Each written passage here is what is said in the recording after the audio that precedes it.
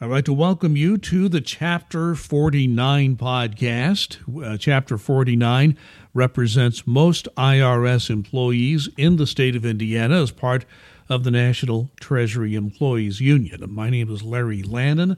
I'm a retiree, and I work as a volunteer for Chapter 49 in the area of communications, and so I am the host of the podcast. We'd like to welcome you to our podcast. We would hope that if you like our podcast, you'd spread the word. You can find our podcasts just about anywhere you can find them: Spotify, SoundCloud, iTunes, Apple Podcasts, TuneIn, and Stitcher, and on and on. We're on all of those and more platforms that you will find for podcasts. Just if you're looking for it, just search under podcasts by Larry Lannon, Lannan. I produce a number of podcast series, but just look for the Chapter 49 podcasts in the list, and those are the ones that we are producing here for Chapter 49. And we welcome once again our chapter president, Duncan Giles. I don't know, Duncan, today is February 18th. I'm looking forward to spring. I don't know about you. The sooner warm weather can get here, I'm all for it. These people who are like, oh, I love the snow, I love the cold weather, please move to the Arctic Circle. Yeah, I know plenty of them, but even some of them are kind of getting tired of this. So we are, at least in the central part of Indiana, we are forecast to have some more moderate temperatures in a few days. So we hope there is an end to what's been really kind of a 2-week winter onslaught of just really cold weather and snow and a little bit of ice. With that said, let's get serious, because COVID is still with us, even though we are seeing encouraging numbers at the national, state, and some local levels. I live in Fishers, Indiana. Our COVID numbers are going down, although we're still in that highest level 4 category of red because it was so high. It's starting to come down, and we're still in that high category, and that's true of a good part of Indiana. Yet with all that, we do have to recognize that COVID is still a danger in every workplace, and there has been a closing of the Indianapolis call center because of at least one positive case, perhaps more. I'll have you talk about that in a moment, but it was enough that there was a closure for one day of the Indianapolis call center. A deep cleaning was done, and it was scheduled to be open today. In fact, about as the time that we are recording this podcast on the morning of February 18th. So, Duncan, just I know a lot of rumors are flying. We want to try to be as factual and as straight with information as we can. Just give us the straight information as to what's going on there. Yeah, what's happened, you don't have that many people right now working in the call site itself because of the vast numbers that are teleworking and able to do that successfully. So when they started coming down with, people saying they might have them, and got back at least 2 tests that were positive, another that was presumed positive. And I'm hearing that there are others out there. In consultation with the senior commissioner rep and FMSS, as well as call site management, they decided with my strong urging, to go ahead and shut it down for the day and go ahead and clean it just to be on the safe side. Right now, the posture has not been to shut down sites when there has been COVID incidents. When people have come down with it, they just do a really strong cleaning in any of the common areas that person might have touched if they've been there within the last couple of days. But because we have such a small number of people there and a large percentage of those abnormally high percentage were coming down with COVID, the decision was made to go ahead and close it for a day, give it a good thorough cleaning, and reopen it today. Yeah, and that's an interesting point that you make, because as you and I have been exchanging messages on this the last couple of days, and you've been telling me that the number of people in that call center right now, since the weather and safety leave employees have been called back, is like between 20 and 25. So if you have 2 confirmed positive cases and others where you're awaiting results, That's a high percentage, sadly, is it not? It's absolutely a high percentage. And that's why the decision was made to go ahead, close it and clean it, just because if we're getting that many and, we're not sure how many others may have been in contact with these people that could come down, because I've talked to several of the people that have not had positive results yet, but they're pretty sure that they do have COVID. I really do. I take my hat off to FMSS and the seniors commissioner rep, as well as the powers that be in W&I for going ahead and closing it for the day and giving it that thorough cleaning. Because I know in cases like the service centers where they're having, multiple cases, now they're more spread out, but they got those cases and they can't close down. So it creates quite an issue. So I'm very happy that we were able to accomplish that here. I think one question that comes up in the minds of employees, and even though we're talking about a call center, this could be true of any IRS office where employees are reporting to work at the office. Absolutely. When there are, my question is, when there are situations that come up like this where you have COVID positive tests, what is the management responsibility in a case like that? What happens when it is employees, and I'll go into the differentiation in a minute, is that they are required to do a ticket, put it into the SAMC system so that it can be tracked, if they've got a presumed positive, and then if it does get to be a confirmation of that. So these tests can be tracked. They can go in and do the thorough cleaning of the area where the person is, and also where the common areas that they may have touched. It's almost like a little bit of contract tracing. Now, I say employees and going into the SAMC because in a building like the Mitten Capehart, where you have other governmental agencies in here, or people like the great folks in the cleaning crew, we'll find out that a, quote, non-IRS employee has had COVID. I get those notices all the time. And we are seeing just to give you an example, in the federal building, it's not uncommon to have at least one case a week between a IRS employee or a non-IRS employee who is either presumed or has tested positive for COVID. And then they make sure that that area does get clean. So it's important for the management staff to make sure that they input these through the proper channels so there can be this cleaning that has to be done. Duncan, I think another related issue here, and this has been, we're trying to cut the rumors off. We're trying to give you straight information as best we can, because there are always rumors going around that all of a sudden these people who are on telework, who were maybe not normally on telework in the past before the pandemic, are somehow going to be pulled off of telework, or management will once again begin to enforce that contract provision. You have to be in the office, I think, was it 1 day out of 2 weeks? You tell me if I'm right on that. But are there any plans? I mean, let's just be straight up on this. Are there any plans to start pulling people off telework at all? Short answer to that is no, there is not.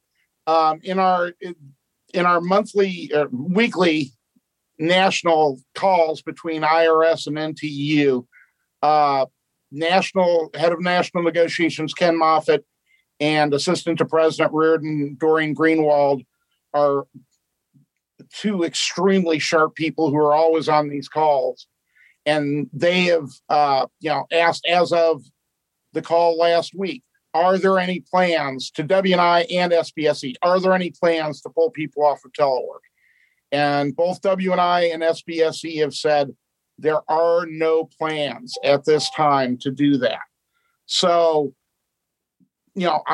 for those of people that are concerned about that, it is right now, that is not something that is happening, because I know that there are a lot of people out there who are still very concerned about coming to the office, and understandably so.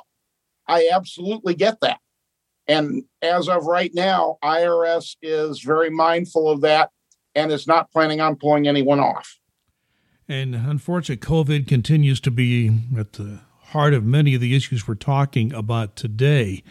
One thing that we brought up in our last podcast, and you brought it up in more than one podcast, is the fact that we do have a contract provision allowing for administrative time for people to get their flu shot. We still do not have any provision for administrative time to get the COVID shot if you are old enough or meet some other criteria to qualify for a shot in Indiana right now. Now, I know that there's been discussions that this task force the White House has put together. Of course, it's only been together, I think, a couple of weeks now, and there have been some stories in the federal employee press that that's being looked at carefully. Do you have any updates or any thoughts about where that may stand right now? I know that we are pushing, NTU is pushing very hard for that.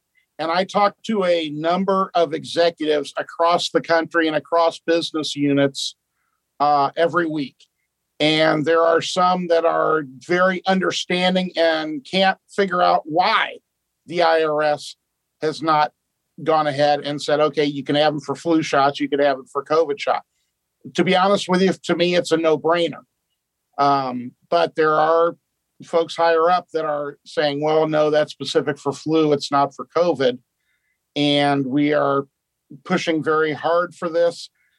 Like you said, there are stories in the media. The team that President Biden has put together is recommending that agencies do that because they're obviously seeing the common sense value in it.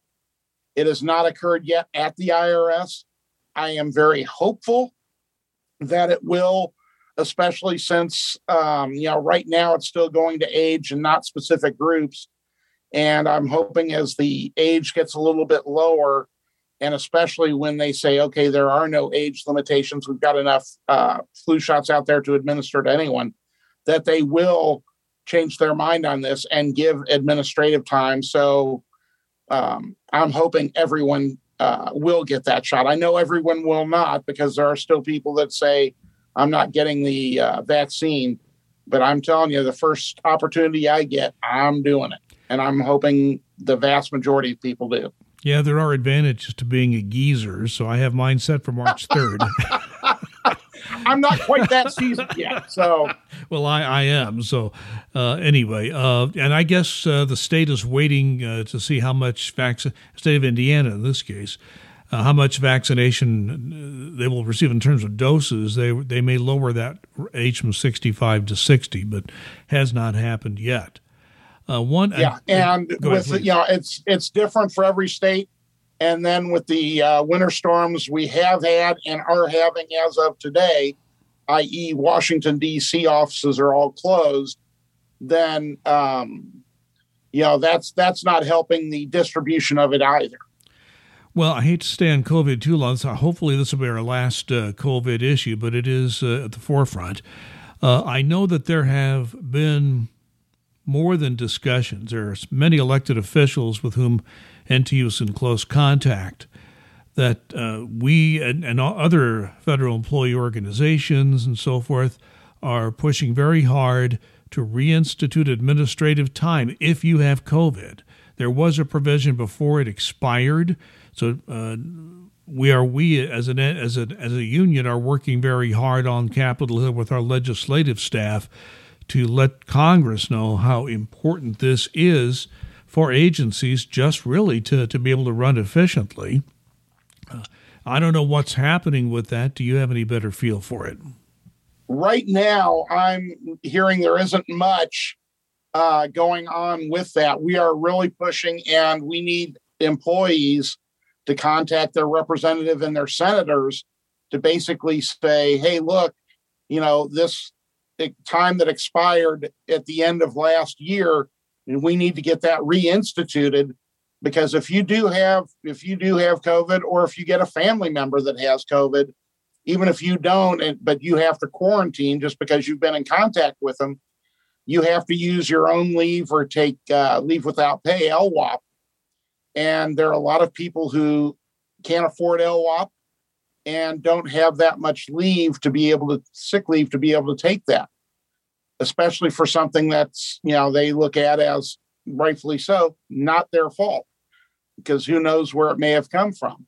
So everybody needs to contact, when I get asked about this, and I'm getting asked quite frequently, I tell people that they need to contact their representative and their senators, because those are the ones who have the power to reinstitute this. Yeah, and as we always say, contact your senators and representatives on your own time using your own equipment.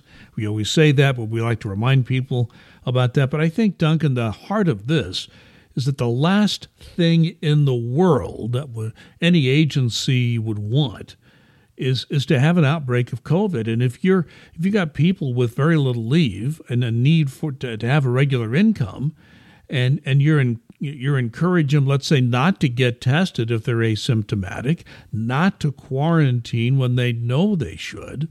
I mean, this is encouraging outbreaks. So there's something in the government's interest here. So I would, if you're going to contact your elected official, make that point that people need to feel safe when they're going to the workplace.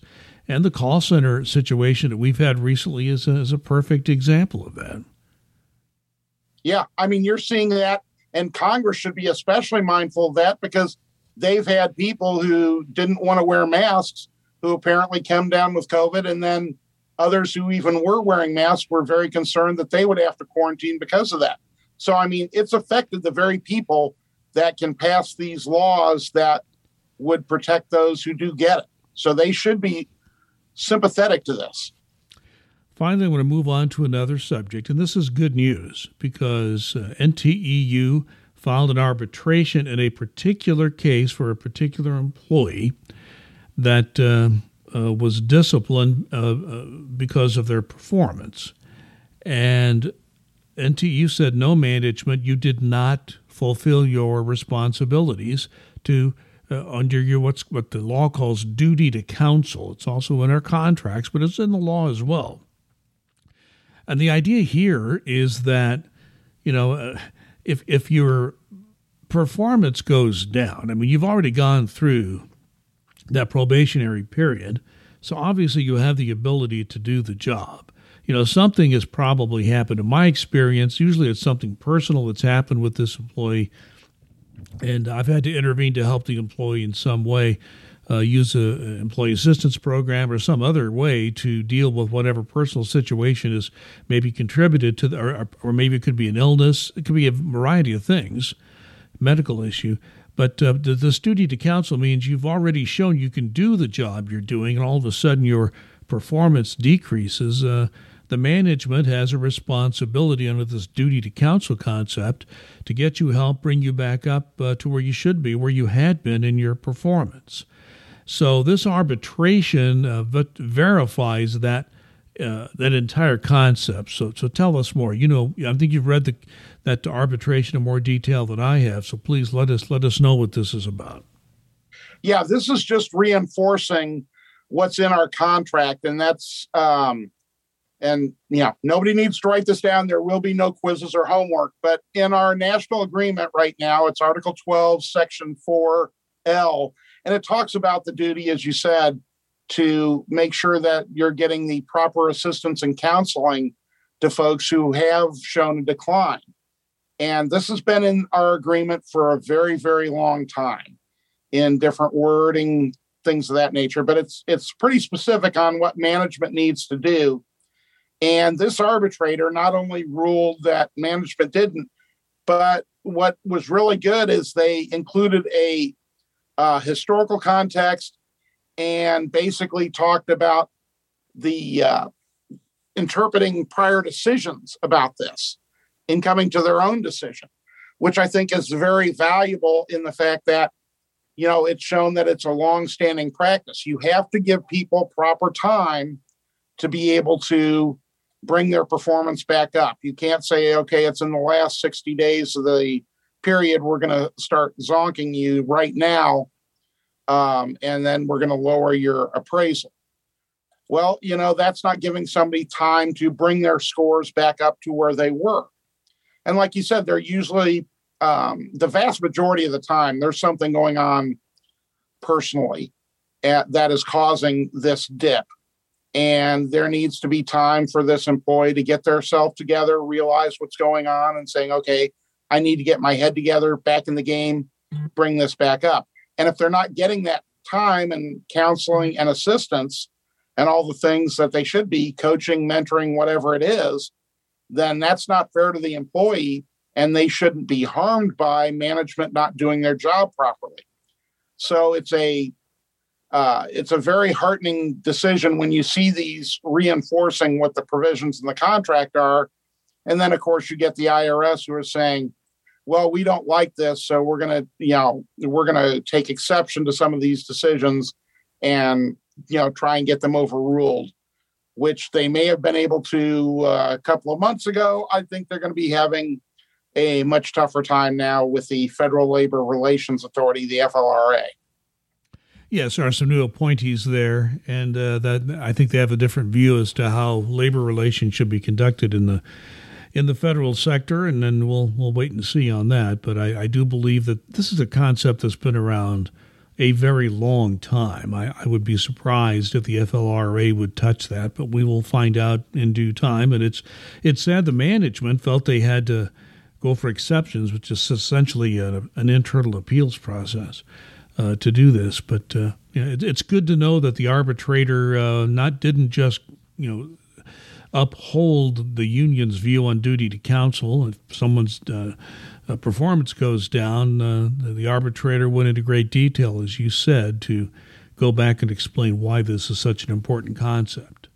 Yeah, I could see the IRS going for exceptions if this was an off-the-wall type decision, but all it did was reinforce and explain prior decisions on this and why the decision was made in a very well-thought-out manner.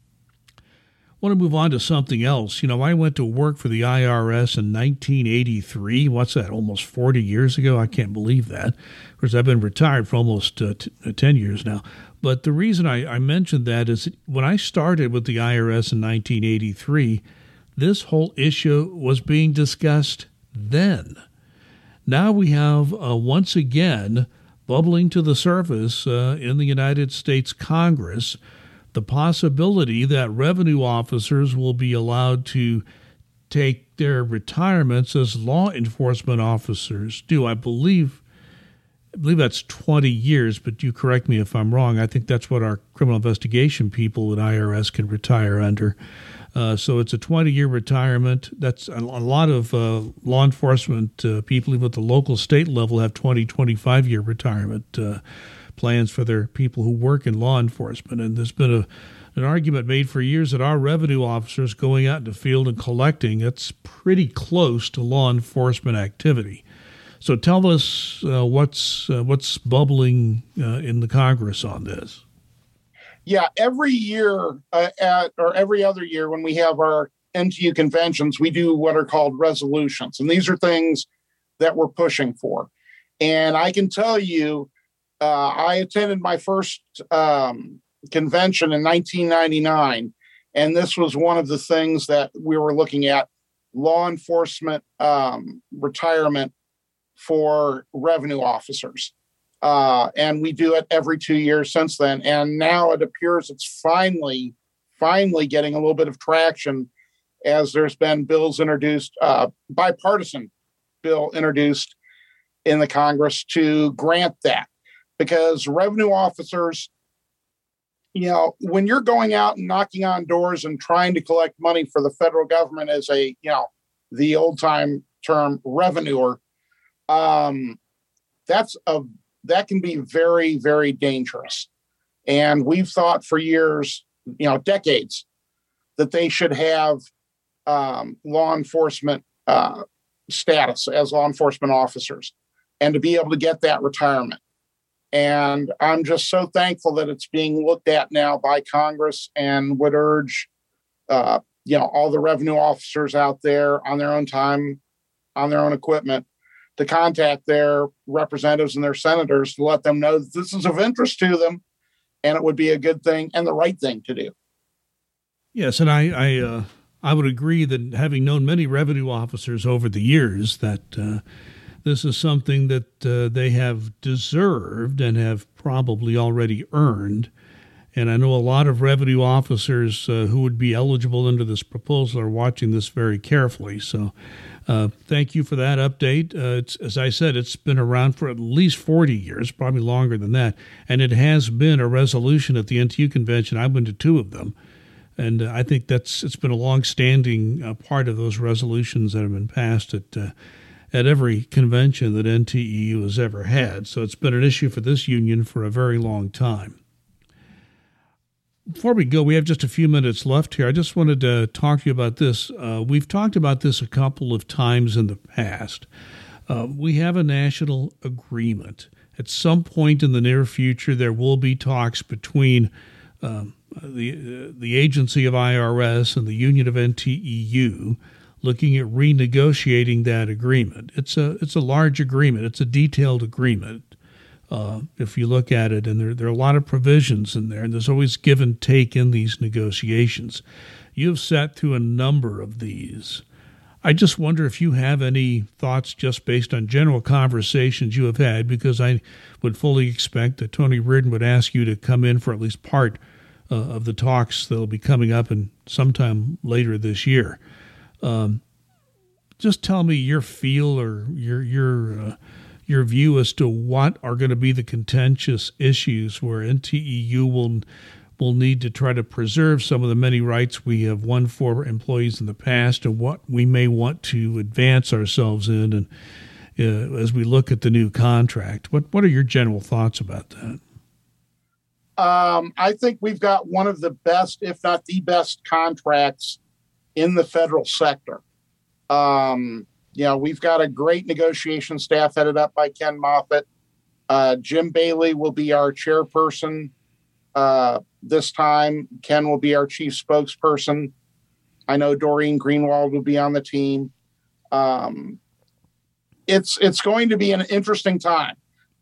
I've recently had some discussions with our national office folks on this, and we just don't know at this point. The first proposals are going to be exchanged very soon. This was pushed back 6 months because of COVID, and it'll be interesting to see what management does. Is management going to be of the same mindset from the past administration or the current administration in how they're viewing things? We're looking at fine-tuning. We want to bring some things up that are common sense. And, the last agreement, there was a lot of chopping. We want to try and get that more well-rounded, swing that pendulum back towards the middle, if you will. And so how contentious it's going to be, how difficult it's going to be, we don't know at this point, because we don't know what their thinking is. Like I said, I would hope they're going to be reasonable. If they're not, we're going to have a long sessions of negotiations. We're going to have a mediation arbitration sessions. That's always fun and interesting. And then, if necessary, we'll go in front of the impasse panel. I can tell you with absolute certainty that NTU at a national level, and certainly from my viewpoint, is not interested in giving one damn thing up. We want to make sure that we can, increase things like CSRs for telework. Well, we've proven it can work, so they should be included non-pandemic times. And if management is going to say, well, it's not working, well, okay, then you tell me how we've been able to take calls during this time. So, it's just things of that nature. The award system, they've decided to change the award system around and cut down the pools. And, we're going to be interested in expanding that a little bit back again, because we want to make sure as many people as possible that should get awards qualify for awards and not be penalized because they're in larger groups. If it takes a 4.6, if you have to get an outstanding to get an award, and a 4.4 or 4.2 won't cut it, that's a tough pill for anybody to swallow. And we want to make sure that we try and smooth things like that out. And you and I will be giving regular updates to people as we can as these talks begin. And a lot of it, of course, does have to stay confidential at certain points. But when it's available and we can make some of these contentious points public, we will do so. And I'd like to bring our national negotiator head Ken Moffitt back on to talk about it when he can. And I'm sure that from recent conversations, I'm not sure how much, but I will be involved. Yes, I'm not surprised to hear that, Duncan. We're out of time. Any final comment in the last minute or so? I just want everybody to be safe out there. Between weather, COVID, everything else, be safe. It's Black History Month, and that should be every single month that, we should be treating. It doesn't matter regardless of race, creed, color, sex, anything. Everybody should be treated equally, period, end of story. So please treat your fellow brothers and sisters out there well. Yeah, in our last podcast, I tried to give some examples how Black history has really not been taught in schools in the past. Of course, I went to school a long time ago, but I'm not sure things have changed that much. You just heard Duncan Giles. He's the president of NTEU Chapter 49. You've been listening to the Chapter 49 podcast. We appreciate your comments. You can give them to Duncan Giles, or if you're on a platform that allows, please give us a rating or leave a comment there. We always appreciate that. My name's Larry Landon. I'm a communications volunteer for NTEU Chapter 49 and a retiree. So I wish you all well and hope that you all will be safe and please be kind.